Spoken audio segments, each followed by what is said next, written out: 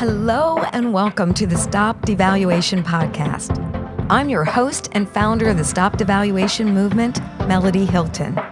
The heart of this movement is to see the value in all of humanity and live courageous lifestyles of using our power for good instead of harm. We can affect change by choosing validation over judgment, and I hope you'll take your place and make a positive impact in this world.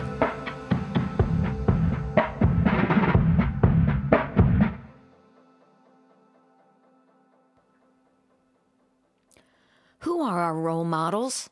Who do we want to emulate? When we search for human connection and find that acceptance through someone whose attitudes and behaviors are destructive, it becomes so easy to justify their behaviors by following their example. In this episode, we will hear the my story of Jack Hoke, who gained his sense of worth in all the wrong places. From addictions, criminality, and dealing drugs, Jack found a void inside of him that nothing could fill. His journey led him to AA and a new role model.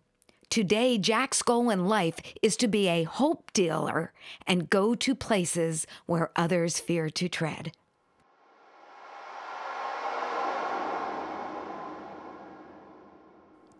Well, today I'd like to welcome Jack Hoke to the Stop Devaluation interview. Welcome. Thank you, Dr. Melly. It's such an honor to be here. And I have grown to know you and to love you and your husband. And like I said, I am really honored to be here this morning. Well, the feeling is completely mutual. I know a little bit about your story, but I would love for you to share the battles, the challenges, the things that hurt, the things that caused you to believe lies about yourself, because I know so many might be able to relate to the things that you've experienced. Surely, Dr. Melody. Let's go back to my birth, because that's where it all started. Sure. First of all, I was born and raised in the sweetest place on earth. And if you don't know where that is, it's downtown Hershey, Pennsylvania. My parents were hardcore Pennsylvania Dutch. My father was part of the Second World War and went on to design the defense computers for the Department of Defense. Wow. He also spent a lot of time in the Pentagon. My mother, on the other hand, was a very hard-working stay-at-home mom, and there was never a night where there was not a home-cooked meal on the table. My mom was one of the most amazing humans I ever met. Well, my upbringing was void of relationship and revolved around doing as opposed to anything relational. Yeah. My parents were task-driven, not relationship-oriented. Mom and Dad expressed their love by providing, and so my family never showed love through touch or words. Wow.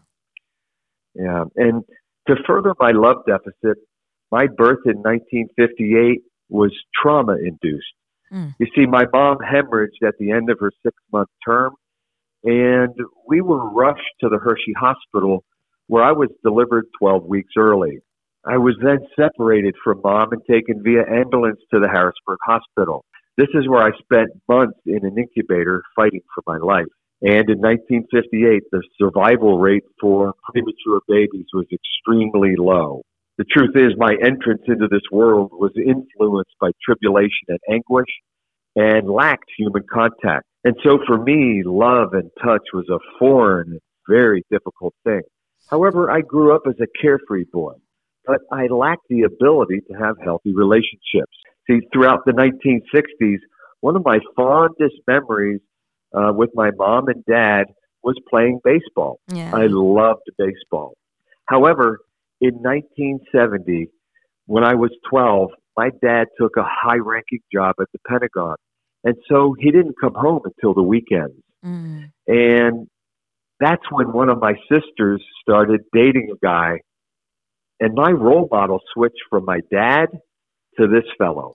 That is really big right there. Who you look to shapes how you view yourself, because now you're looking to them as a role model. And that's exactly right. And, well, let me tell you a little bit about what took place after that. You see, my sister's boyfriend was a shot-out hippie. He wore a lot of leather and embroidered jeans, and he drove a Shelby 428 King of the Road muscle car. And I thought, quite honestly, I had arrived. Yeah. You see, he was my new role model. He took me hunting and fishing, and he taught me how to sell weed. And by Oh, the age of 20, I had been arrested for kidnapping and criminal conspiracy in a 50-pound weed deal that went south. wow. Yeah. You see, I was later found not guilty only because those involved decided not to testify against me. I was deeply entrenched in the underground world of crime and in the distribution of narcotics. Let me ask you a question, Jack.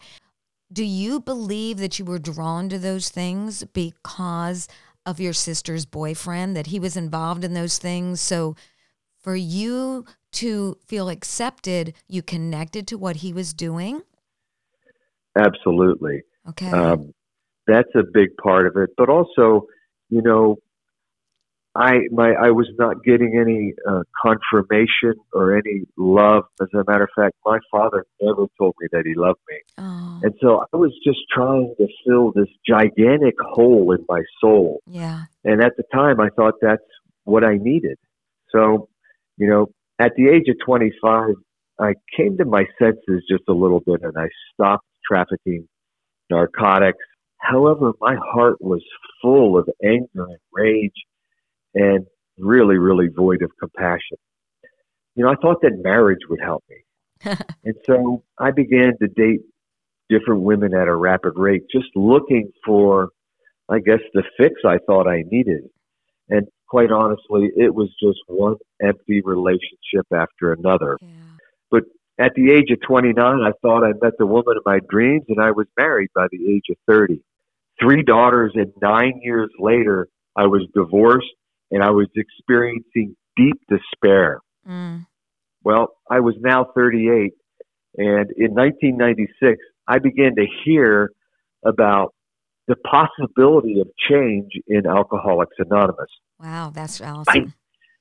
I knew I needed something, doctor, or someone to change me Yeah. because I had tried endless times through drugs and alcohol and sex to find peace and purpose for my life, but to no avail. But then I met a gentleman by the name of Jim in the AA rooms, and he began to speak into my life. And when I heard his testimony and what he had went through in his life, I started to gain hope that Oh. change was possible. Mm. And this man's invested an awful lot of time in me. He took me through the 12 steps, and I was obedient in what he asked me to do, and it really started to change my life. Oh, thank goodness for Jim. Yes, yes. Thank goodness for Jim. I think it was a setup because, like I said, I needed somebody. I didn't love anybody. I didn't believe in myself. Was he able to give you what your father couldn't? Bless him, and I'm not speaking negatively over him, but he could only give me what he had, and he couldn't tell me that he loved me. And as a matter of fact, he would always tell me that I was stupid and there was something wrong with me. And so my behavior sort of mirrored what he would say over me. And it wasn't until Jim started to speak the opposite Mm. that I started to see value in my life. Yes. You've experienced so many things. You even did a lot of things that were destructive. But there was a Jim, there was an individual who saw your value and worth. There was an individual who was where you were at right then. And so through his investment, it began to change the way you thought about yourself. Now, could you share with us how you generate value in others? Surely. Let me just share this quickly. A few months ago, I was in Harrisburg off of 19th Street, and an Uber driver stopped his car. He got out, and he came over to me, and I had never seen him before in my life. And he had real long dreads down to his knees, and he was a rather interesting individual. And he pointed to me and he said, "You're a hope dealer and you're going to change the lives of many people." And he just got in his car and drove away. Aww. And so I had to go out and get the shirt, and I'm actually wearing it right now, and it says Hope Dealer. There you go. But, yeah. But there has been so many times that just my words have, impacted people's lives. For instance, I was down in Alabama with a group of people, and going through the line at Walmart, I told the cashier, I said that she was amazing. And those words hit her and knocked her back a couple steps. Wow. And she just broke, and she started to cry and cry and cry. Oh my. And when she came around, she said, "No one has ever told me that." Oh my. And just the other evening, there was a girl, and she was sitting next door to where I live. I live on 2nd Street, North 2nd Street. And she was under the influence of alcohol, and I just sat with her, and I put my arms around her, and I told her that she was amazing, and then I loved her. And she started to cry and cry and cry. And I can give you story after story after story, but I must tell you this one. I was over on North 6th Street, and a gentleman came up to me, and he had a handgun. And he told me that I didn't belong in his neighborhood. Wow. And I smiled at him, and I told him that he was amazing and that I could use someone like him, that I wanted him on my team. And he said, "Well, you really shouldn't be here." And then I was with another person, and she said, "Would you give us permission to be here?" And this gentleman said, "Yes, I give you permission to be here," and had a big smile on his face. Wow. We hugged him, and he left with value. He left feeling like he was a part of something because he gave us permission to be in his neighborhood. And we went from there just releasing hope to every person that we met. Wow. What you did was you showed him honor. And even though it was probably not a very safe situation, by how you responded to him shifted the way he viewed you as well as himself, so much so that he let you be that hope dealer in that area. That is amazing. Absolutely. I have story after story after story, but it's something that I do daily now. It's like I'm on an assignment. Aww. To just release hope to every person that I meet, whether they like me or not, whether they receive it or not. I just release hope. People need hope. And that's my mission in life, is to be a hope dealer. You are one who is modeling the way for others to follow. And every one of us has the power to look at someone and say, you are valuable. You are special. What was the word that you used? Oh, I just told her she was amazing. Oh, yes. Look at that. You are amazing. When we can tell someone that, we can begin to plant seeds in their heart that they are amazing, that they do hold intrinsic worth. I'll tell you, Jack, you are an amazing guy, and you're doing things that all of us have the power to do, like right now. And I think if every one of us today would just say, how can I add value to my world? How can I add value to an individual? I think we would begin to see culture shift and healing come to individuals and even organizations and communities. Thank you for being a part of the solution, Jack. You're very welcome, Dr. Melody, and I am very honored, as I said at the beginning, to be your friend, and what you're doing for the world is absolutely incredible. Oh, thank you so much. You again. Yes, ma'am. Okay. Thank you, everyone, for joining my story.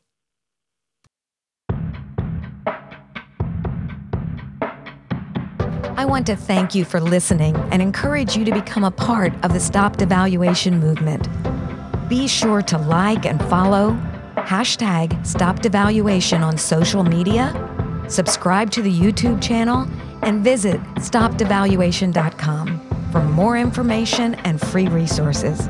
You can help spread the movement by sharing with others, leaving a review on Apple Podcasts, and most of all, by living a courageous lifestyle of using your power for good. Go out and value someone today. Your life matters, and you can make the world a better place. One word, one choice, one action of validation at a time.